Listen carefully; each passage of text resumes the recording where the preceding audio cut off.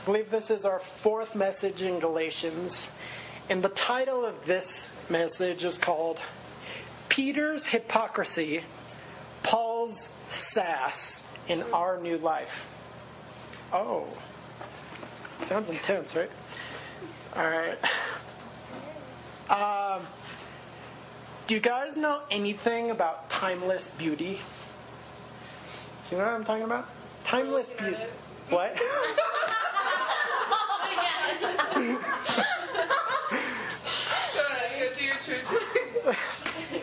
No comment. I get it. Oh God, I'm so funny. Yeah, that was good comedic timing. That was good. Real good. Solid. Anyway, timeless beauty. Like, there's something about a certain type of beauty that makes it timeless. And what is it about that? Like, there's certain types of art that no matter how new or how old the art is, when you look at that piece of art, you say, wow, that's beautiful. And people hundreds of years ago might have also said, wow, that's beautiful, right? You might look at a painting or a sculpture or like a fresco or some other type of thing and say something along the lines of like, wow, that speaks to me, right? And that can happen with art because art is something that portrays beauty. And something about it is timeless. There's the beauty that from ages past and from ages ahead of us, people will look at that thing and say, wow, that's beautiful. They see the same thing, and then even though different languages, different cultures, different customs, like people still look at it and will all acknowledge this is worth something, right? What about music? Like a symphony. Even people who don't appreciate orchestras or symphonies or like music and don't know any kind of music theory or don't know the notes and the chords and the measures and all these things, somebody like a symphony with a lot of beauty in it, people will be able to listen to it and go, wow, that's moving. It moves me. It makes me do something. It makes me want to be something. Like just the way that the stringed instruments are playing along the melody of the song and what's happening, like, it speaks to me. And 100 years ago and 100 years from now, it will still move people. It moves people along. It progresses people.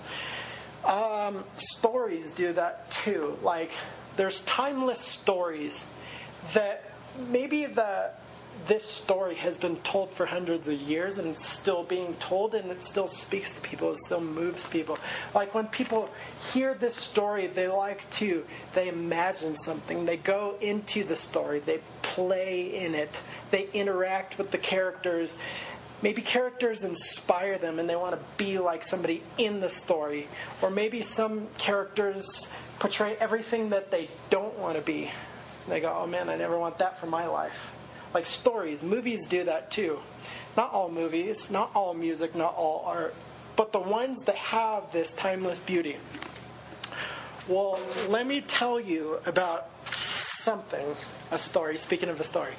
And this is a thing that no matter how young or how old I am, this will continue to speak to me, I'm sure, for the rest of my life. And it'll mean, I'm sure, at the end of my life, it will mean more to me than it does now. Because of picking up like the weight of everything and experience of my life and carrying it on into the future. My mom, for a long time, not a long time, but for several years, was a single mom. And it was just me and her. And we had a special bond, connection, you know. And she worked really hard so that she could provide. And there was a little short kids storybook that came out when I was, 3, 4, 5, somewhere around there. And that sort of became like our story, you know. And the book is this little illustrated children's book called Love You Forever. Have you heard of it? Yeah, Love You Forever. So the story starts out like a mom. She's a young mom. She gives birth and she's holding a baby in her arms. And she says, I'll love you forever. I'll like you for always. As long as I'm living, my baby you'll be. Right? And then the kid grows up and he gets in his terrible twos and he's messing up the house and he's throwing the toilet paper everywhere and he's got toothpaste all over the bathroom. And she gets mad at the kid because he's like messing up the house. But still, when she puts him to bed at night, she says, I'll love you forever and I'll like you for always. As long as I'm living, my baby you'll be. And then he grows up and he becomes like a young boy and he's like, you know, thinks he's a cowboy and he's like shooting stuff. And she's like, where is this kid getting this stuff from? And he's kind of a pain in the butt a little bit. But still, she puts him to bed. And then when he's asleep, she creeps into his room. And she picks him up in his sleep and says, I'll love you forever. I'll like you for always. As long as I'm living, my baby you'll be. And then it goes on and he's a teenager and he's a soccer player and he's like tracking mud through the house and he's like listening to his music and he doesn't want to listen to anything his mom says. And then still, when he's a teenager, she sneaks into his room at night when he's asleep and she picks him up and holds him in her arms and repeats this over and over again. Then he grows up and he goes off to college. And in the middle of the night, she gets in her car and she drives to his dorm. It was getting to the point where it's just getting creepy. Yeah, perhaps creepy. So, and then she sneaks in his window.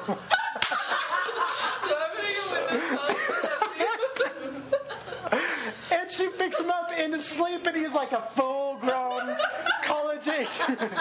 And she goes, I love you forever and I'll like you for always. As long as I'm living, my baby you'll be. And then it goes on and he has kids and all this stuff. So it keeps progressing. And then she's a grandma, right? And then it comes to the point where she's old and she can't pick him up anymore. And she can't come drive to his house in the middle of the night. And she can't do all these things because she's getting old and she's dying and she's getting weak. So in the middle of the night, he drives to her house. I know, it's so precious. And he sneaks into her window and he picks his frail little mother up. And he says, I'll love you forever and I'll like you for always. And as long as I'm living, my mama you'll be. Okay. I told you, it's so precious. So that's a story that my mom and I have always shared. Do you still not do that? Do you? I have it. Well,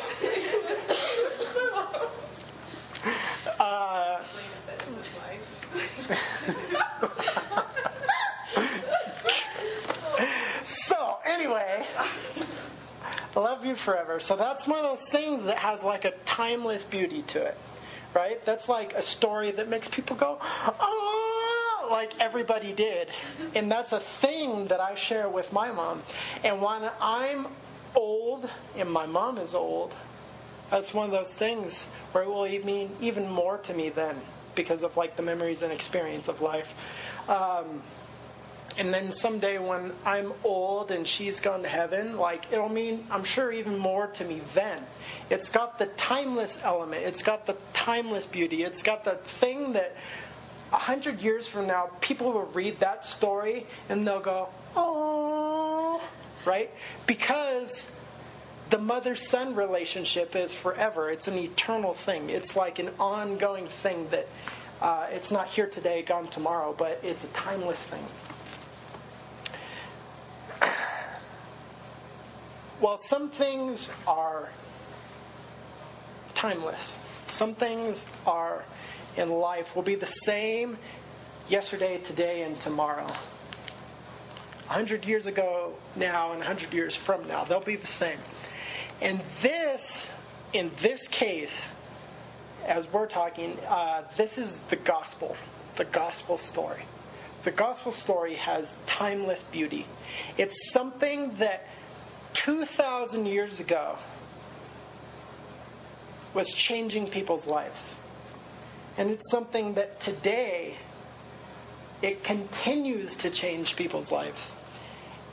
And should the Lord tarry a couple thousand years from now, it will still be changing people's lives because it's got that timeless thing about it. It speaks to the human condition, and it speaks to our lives, and it's not something that we grow out of, or it's not something that we modernize and progress as a society where we're like, okay, that's just some old superstitious religious stuff. We grew out of it, right? The gospel story is timeless stuff. And I wanted to tell you about Paul's vision. Paul had a vision, he had a literal vision, he saw Jesus. But with that vision that Jesus communicated to him came a vision for life, and a vision for how to do life in church, and how this is all going to work out in society and in people's lives, and dealing with people's flaws and imperfections, and dealing with all of this stuff. And Paul had this vision for what the gospel would do to a people, in a community, in a group, in a city, in a society, in a nation, in a world. Paul's vision was that this gospel thing, would bring people together. It would unify people. It would break down borders like male, female, Jew, Gentile, slave, free, those things that we like to use to distinguish ourselves and give ourselves senses of importance or superiority and stuff like that.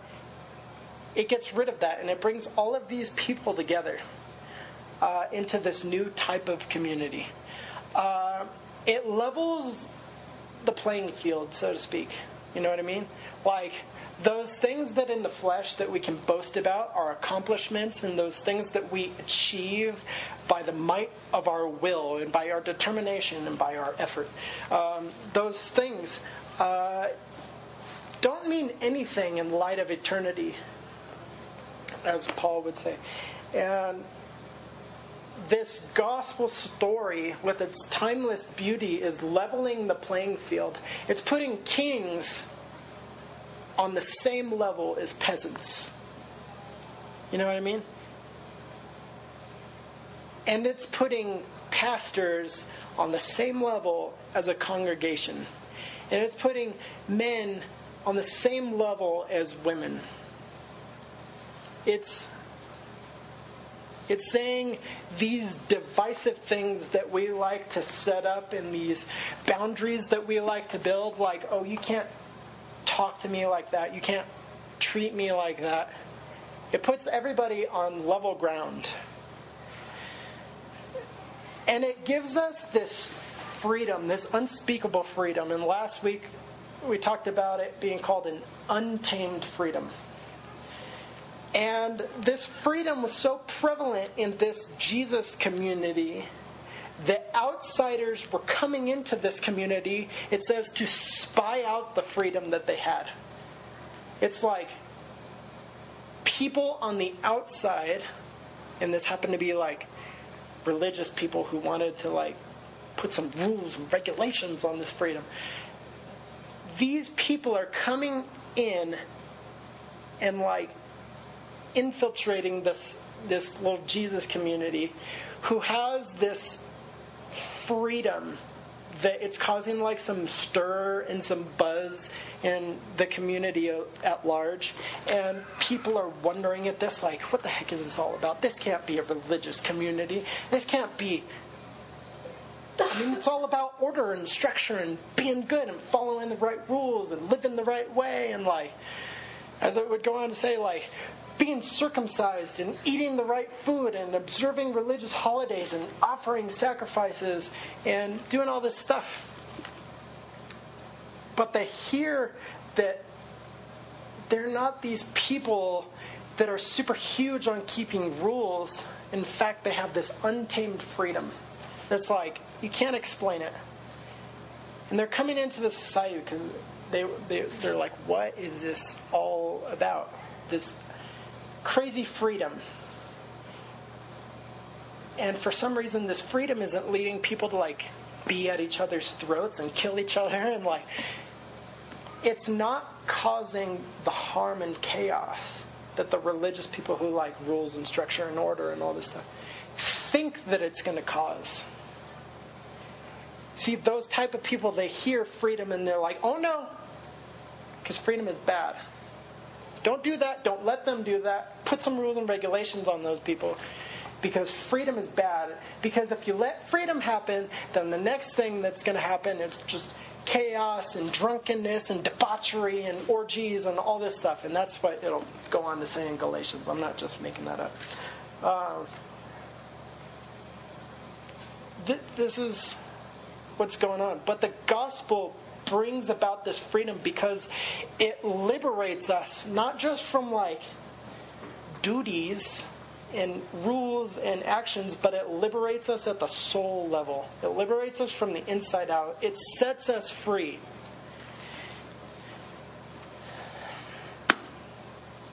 Well, let's talk about, this is Paul's vision, but let's talk about Peter's hypocrisy. All right. Peter is like one of those guys. You know what I mean? Peter's one of those guys. He's one of those guys that he's like all bark and very little bite. He'll like tell you about all the stuff that he's going to go do, and then rarely does he go and do it. Like you might remember, like Peter seeing Jesus on the water, the other disciples thinking it's a ghost, and he's like, no guys, I got this, and he steps out on the water and he's like, I'm so gonna walk to Jesus on the water, and then he starts sinking, right? And then he's like a huge overreactor. Like, he's in the garden with Jesus, and the authorities come to take Jesus to like take him to the purpose that he was meant for, which is to go to the cross, right? And he's like, draws his sword out, and he's like, oh no, you don't! Off with your ear. And he cuts off the guy's ear, and Jesus just looks at him, and he's like, no. And he picks up the ear, and he puts it back on, and he's like, you dork, stop. You know? And then, like, on the night of his betrayal, like, they're having the Last Supper, and Jesus is like, okay, one of you is going to betray me. And everybody like gets a little bit shifty in their seats. And then he's like, and then somebody here is going to deny me. And Peter, I don't know what he was thinking, or if he wasn't thinking, or if he was like feeling this extreme sense of denial. He's like, it won't be me. I'm not going to do it. I won't deny you. Right? And he's like, no. Before the rooster crows, you're going to deny me 3 times. So as time goes on and as events unfold, this magnificent confidence of Peterness, or maybe we could call it like foolishness, foolhardiness. Like what he says he's going to do, he doesn't do. And a little girl comes up to him and is like, you're one of those guys, aren't you? And he's like, no, I'm not.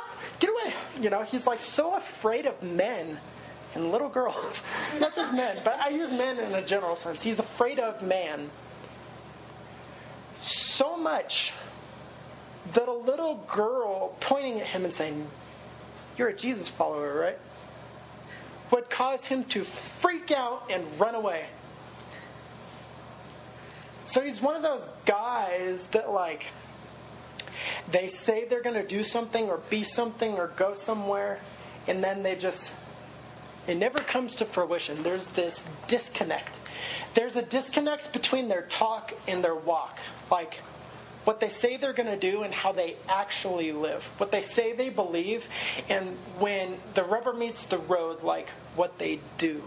There's a disconnect with Peter.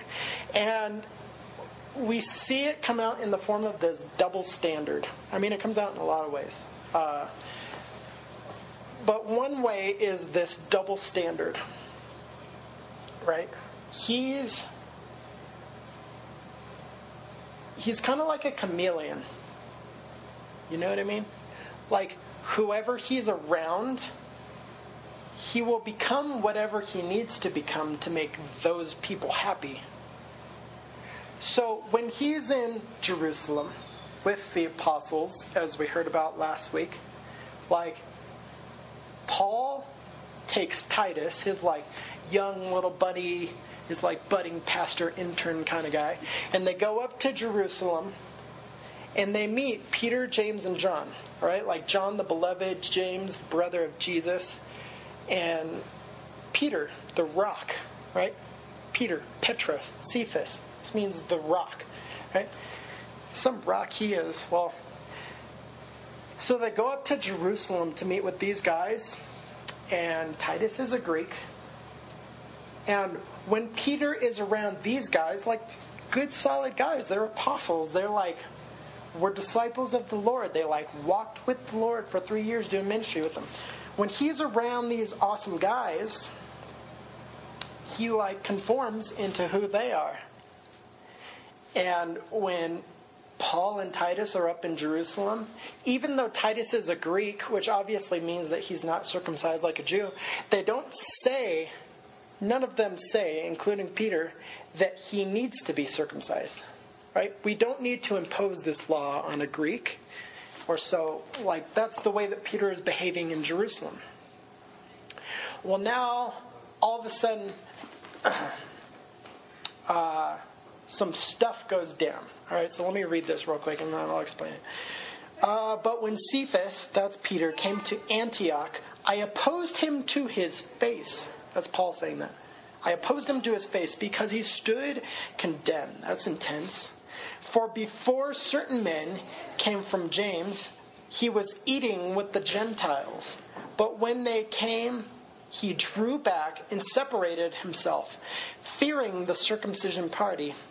And the rest of the Jews acted hypocritically along with him, so that even Barnabas was led astray by their hypocrisy. But when I saw that their conduct was not in step with the truth of the gospel, I said to Cephas before them all, if you, though a Jew, live like a Gentile and not like a Jew, how then can you force a Gentile to live like a Jew? Right? So I'll explain it. So what's going on is Peter, like this, being this chameleon guy, he's up in Jerusalem and he's around the apostles and he's like, he's conforming to who they are. And when he's in the presence of those people, he's not saying these things like, oh, Titus, you need to start following Jewish customs. You need to be circumcised, and you need to start eating a certain way, and you need to observe the Sabbath, and you need everything. Go read Leviticus, okay? He's not saying that in Jerusalem. But now all of a sudden he's in Antioch, and Peter is a Jew, and he's eating at a table with Gentiles. And you're like, well, what's the big deal? Well, the big deal is that, like, Gentiles were unclean. And in order in that day, for Jews to eat with Gentiles before Jesus, right, before understanding that he made all things clean, certain things were unclean. And a Jew couldn't eat with a Gentile unless a Gentile went through this whole protocol of, like, going through this ritual cleanliness of themselves and of their tables and of their utensils and of their whole entire... It was a big ordeal, So Jews don't just sit down and have table fellowship with Gentiles, because it says two things. It says, I'm your friend, and it says, you're okay by me. And that wasn't the case in this day. So, now here's the hypocrisy. Peter's hypocrisy. He is at a table in Antioch eating with the Gentiles. Now, this isn't a problem at all, because in Christ all things are made clean. So now you don't have to go through all this ritual stuff for a Jew to be able to sit at a table and eat dinner with the Gentile. But here's the hypocrisy. he wants to make those people happy, the Gentiles. So he's like, yeah, I'm a good guy. Come on.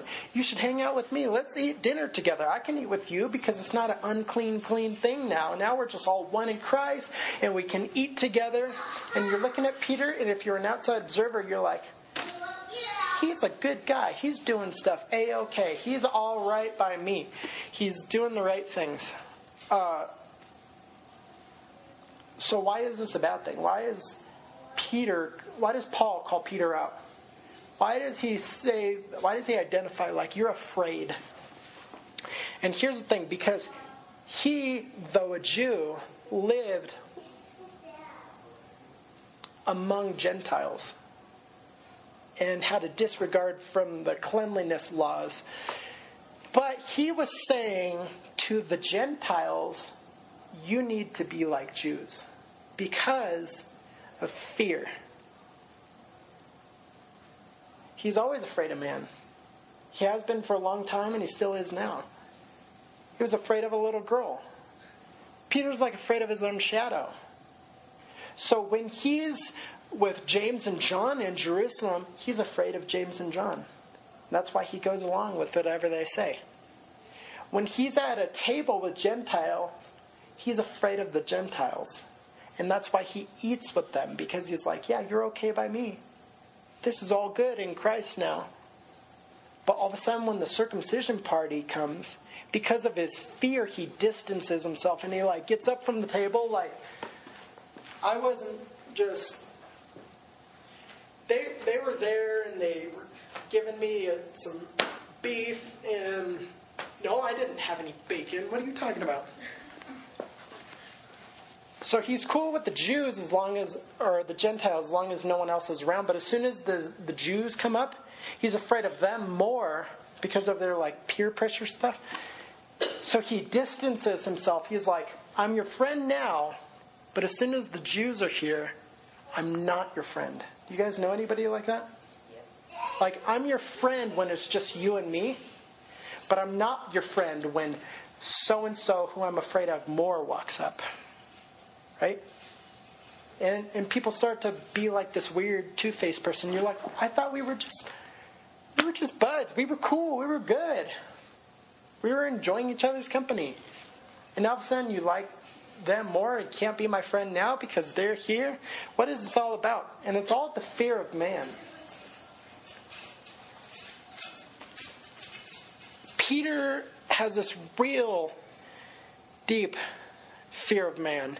So he's got the gospel in theory, but he doesn't have the gospel in practice. He'll tell you all about the gospel, but he doesn't live it out. So the question is, in all of this, what is Paul doing as he comes up? Paul's like, he's got what I call sass in the spirit, right? So Paul comes up and he calls Peter out and he's like, Peter, you can't do that. Not in Big Mama's house, or like, not in Big Papa's house, all right? Paul gets like the shepherd mentality and he's like, no, you're leading my sheep astray. You're making them go away from Jesus and not toward Jesus. Does this make sense? Because in Peter's hypocrisy, and people are like looking up to Peter, and it's probably making him like really full of himself and like happy about this. Like, yeah, people look up to me. I got power now. I got authority. What? People like listen to what I say. But because he's being hypocritical, in his hypocrisy, people that are looking up to him look up to him and model his hypocrisy. And he's leading Barnabas astray. He's leading other Jews astray. And he is causing people to move away from Jesus. And that's why Paul gets this like sass in the spirit and is like, listen, you can't do this. You're messing people up. You can't make people go away from Jesus, and you can't live hypocritically. You got to get in line, Peter. And he lets him have it like right in front of everybody. He's like, listen, points at him like a little boy, like, better get your stuff together, right? Not away from Jesus, toward Jesus.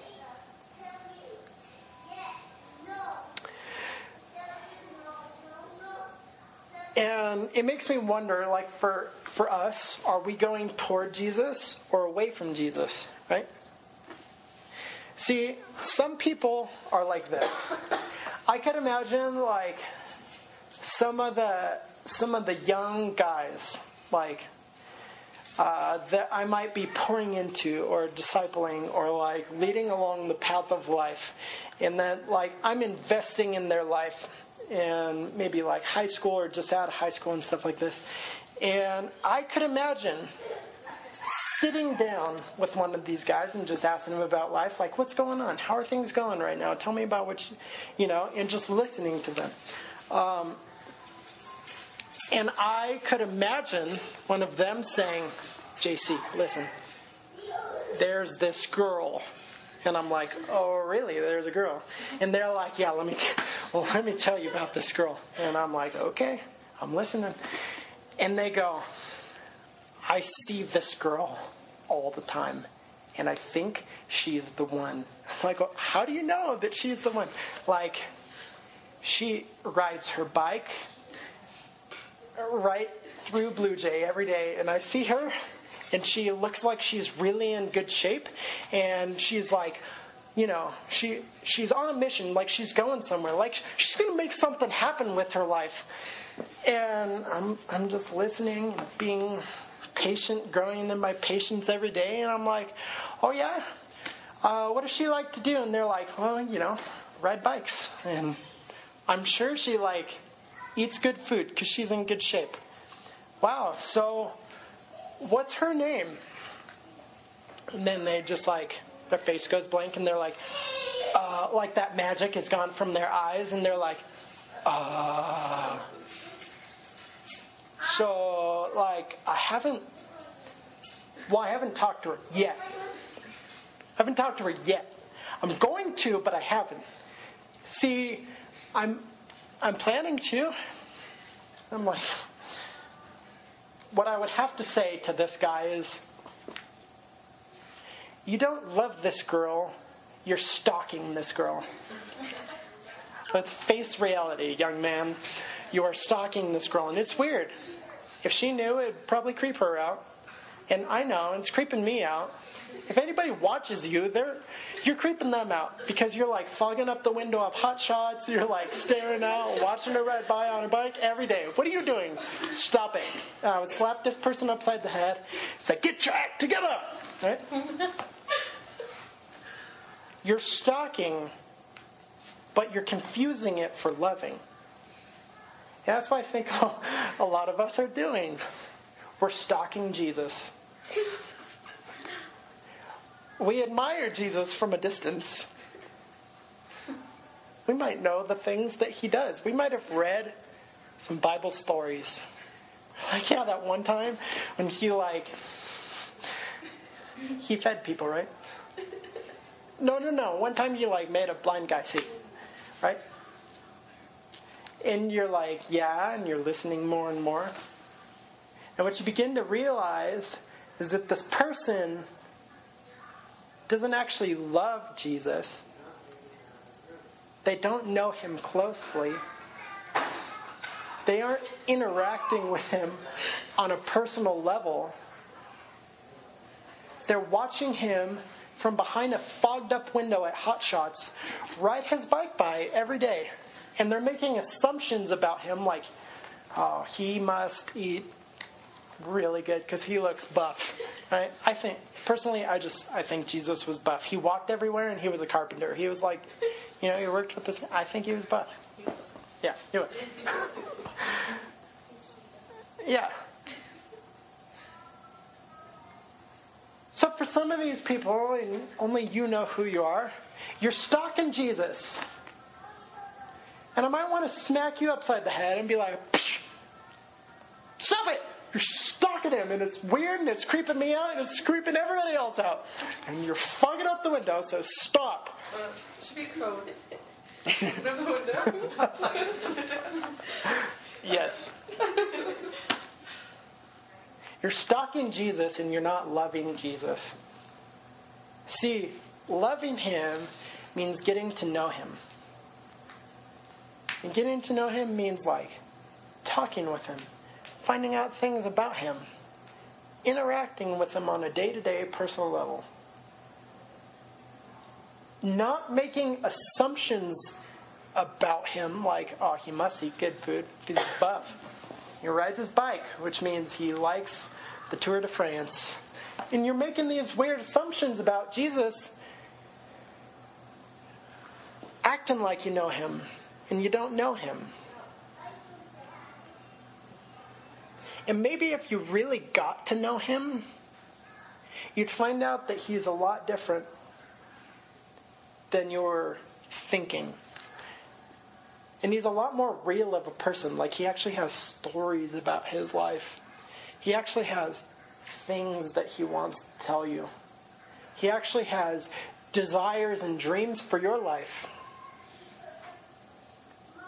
But you're watching him from behind the glass at Hot Shots. And he wants to actually sit down and have coffee together, talk about stuff.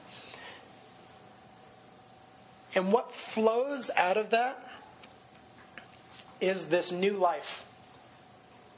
Where there's unity, there's love of ground, there's untamed freedom.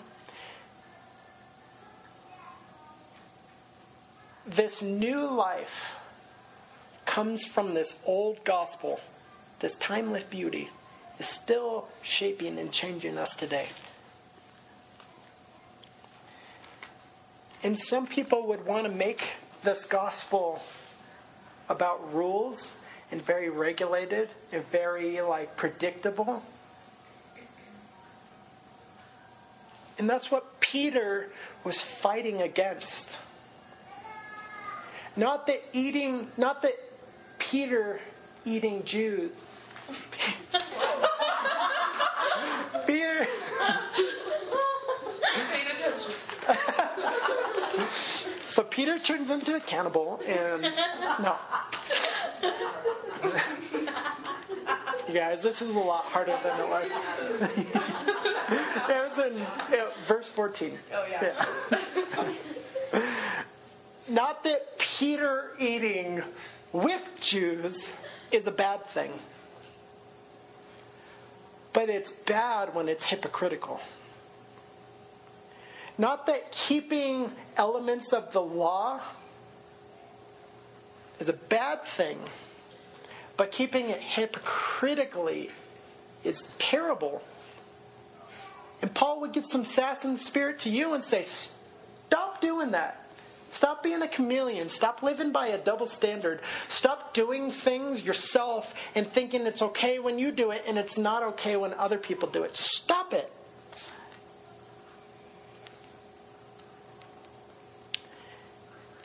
Some of these people think that this Christianity is about don't. Don't drink. Don't hang out with this person. Don't wear that. Don't say that. Don't stay up past your bedtime. And it's when you live according to don't, and making people happy and pleasing man and being a chameleon, is that your life turns into plate spinning. You know what I'm talking about? Have you ever seen those guys who could sit on a unicycle and spin a whole bunch of plates all at the same time? And you keep, they're really good at it, so they do this on purpose, but you keep thinking that one of the plates is going to fall, and then right at the last second they make it spin again, right? Well, if our life is about pleasing man, looking impressive to man, if our life is about keeping do's and don'ts, do read your Bible all the time. Do make your parents happy. Do make your friends at school happy. Do make your teachers happy. Don't drink and don't smoke and do go to church. And it becomes a bunch of plate spinning. All of a sudden, if one falls down, then you lose your balance and the whole thing falls down. And you're like, what is this? It's not everything I thought it was. It's not everybody I tricked people into believing it was. And that's those times where we're not loving Jesus. We're stalking Jesus. We're not really having a relationship with Him. We're fogging up the window at Hot Shots.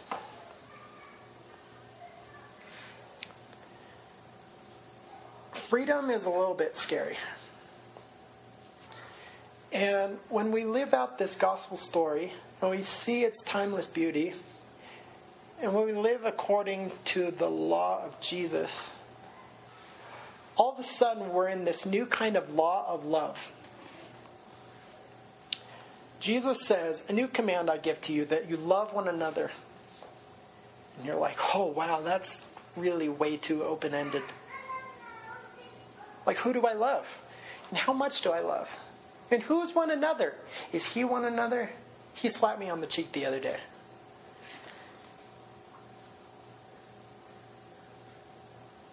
You see, Paul said that people were coming in the community and spying out the freedom so that they could turn the free into slaves. Because slavery is a lot more comfortable.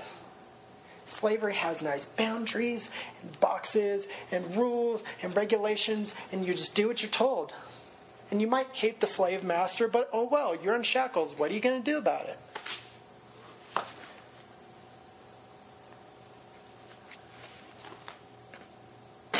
When life is don't, and do, it's easy to say, yep, did it or didn't do it. Checked it off, got it done. It's easy to keep spinning the plates. But all of a sudden, when Jesus says, the two greatest commandments are this: love your God with all your heart, soul, mind, and strength. And the second is like it: love your neighbor as yourself. You start to ask questions like the Pharisees. Oh yeah, Jesus? Well, who's my neighbor? We want clarity.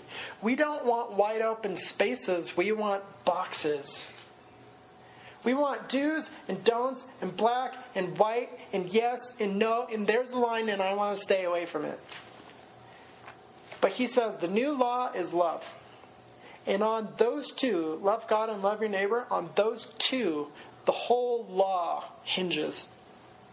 That if you're doing those two, you're doing everything. And in Jesus, there's no longer clean and unclean. It's this freedom, these wide open spaces, and people want to keep returning to slavery. But this new life is about freedom.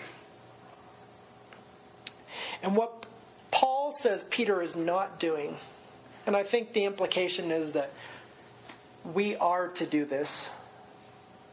Paul says to Peter, you're not walking in step with the truth of the gospel of Jesus. So the question for us is, are we walking in step with the gospel? Are we listening to Jesus? Are we stalking Jesus? Are we loving Him? Are we close with Him? When He speaks, are we listening? Are we attentive? When He's telling us to do something, do we hear and do we listen? Are we so connected and so close to Him that we are His sheep and we hear His voice? When He tells us to live a certain way, to go a certain direction, to live out a certain call in our lives, are we so in tune? Are we walking so in step with Him and with His gospel that we're out of step and out of rhythm with the world and we're in step with Jesus? Have we stopped trying to earn grace and realized that all we could do is just receive it? All we could do is live in it. So we move past all this stuff and we learn from Peter's mistakes. And we realize, this whole thing is about walking in step with the gospel. Becoming a new thing. Living a new life. Being a new creation. Like the way that God spoke, and there was the first creation that we read about in Genesis. He's now speaking to His people. And His people are becoming the new creation. And the new creation is budding up like the spring right before our very eyes.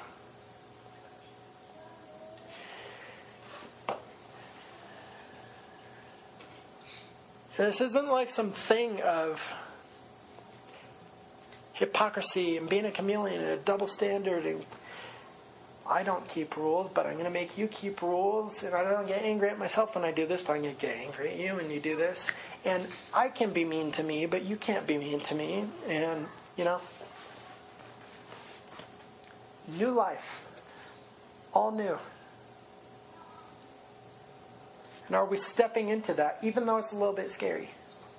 Even though it's wide open spaces? Even though the new law is not don't, do, it's love. Go love. And you're like, well, somebody has to make me love. That's what I'm waiting for. That's why I'm not loving right now. Because I'm waiting for someone to come along and beat me with a whip like I'm a slave and make me. Well, I fear if that's the case, we haven't got it. Amen? Let's pray. Dear Lord, thank you for the new life. Thank you for grace. Thank you for freedom. God, thank you for setting us free from the bondage of sin. We don't want to be people who are being all weird and stalking you. We want to be people who actually are close to you and love you. Lord, we invite you here. Help us to be people that are walking towards you, not away from you. Lord, and give us the strength for these things that we're not so sure about.